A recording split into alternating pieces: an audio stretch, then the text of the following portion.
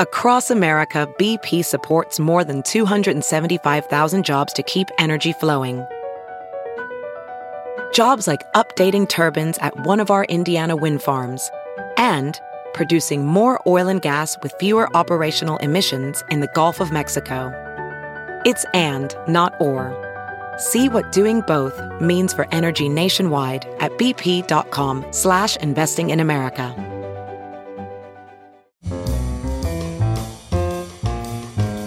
This is Merriam-Webster's Word of the Day for Saturday, November 22nd. Brought to you by the new Merriam-Webster's Advanced Learners English Dictionary, designed for students and teachers of English as a second language. Learn more at learnersdictionary.com. The word of the day for November 22nd is onus, spelled O-N-U-S. Onus is a noun that means burden. It can also mean a disagreeable necessity, an obligation, or simply blame.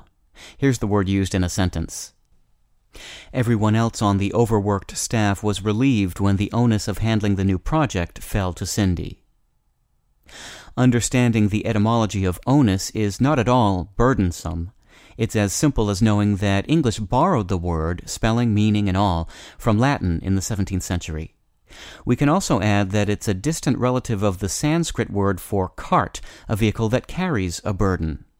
English isn't exactly loaded with derivatives of the Latin word onus, but the root did give us onerous, meaning troublesome, and exonerate, which means to clear from accusation or blame, thus to unburden. Additionally, our legal language has onus probandi, which is often shortened just to onus. It means burden of proof, that is, the obligation of proving a disputed assertion in a court of law. I'm Peter Sokolowski, and this was your Word of the Day for Saturday, November 22nd. Visit the all-new learnersdictionary.com, the ultimate online home for teachers and learners of English. A free online dictionary, audio pronunciations, custom study lists, and interactive exercises are available now at learnersdictionary.com.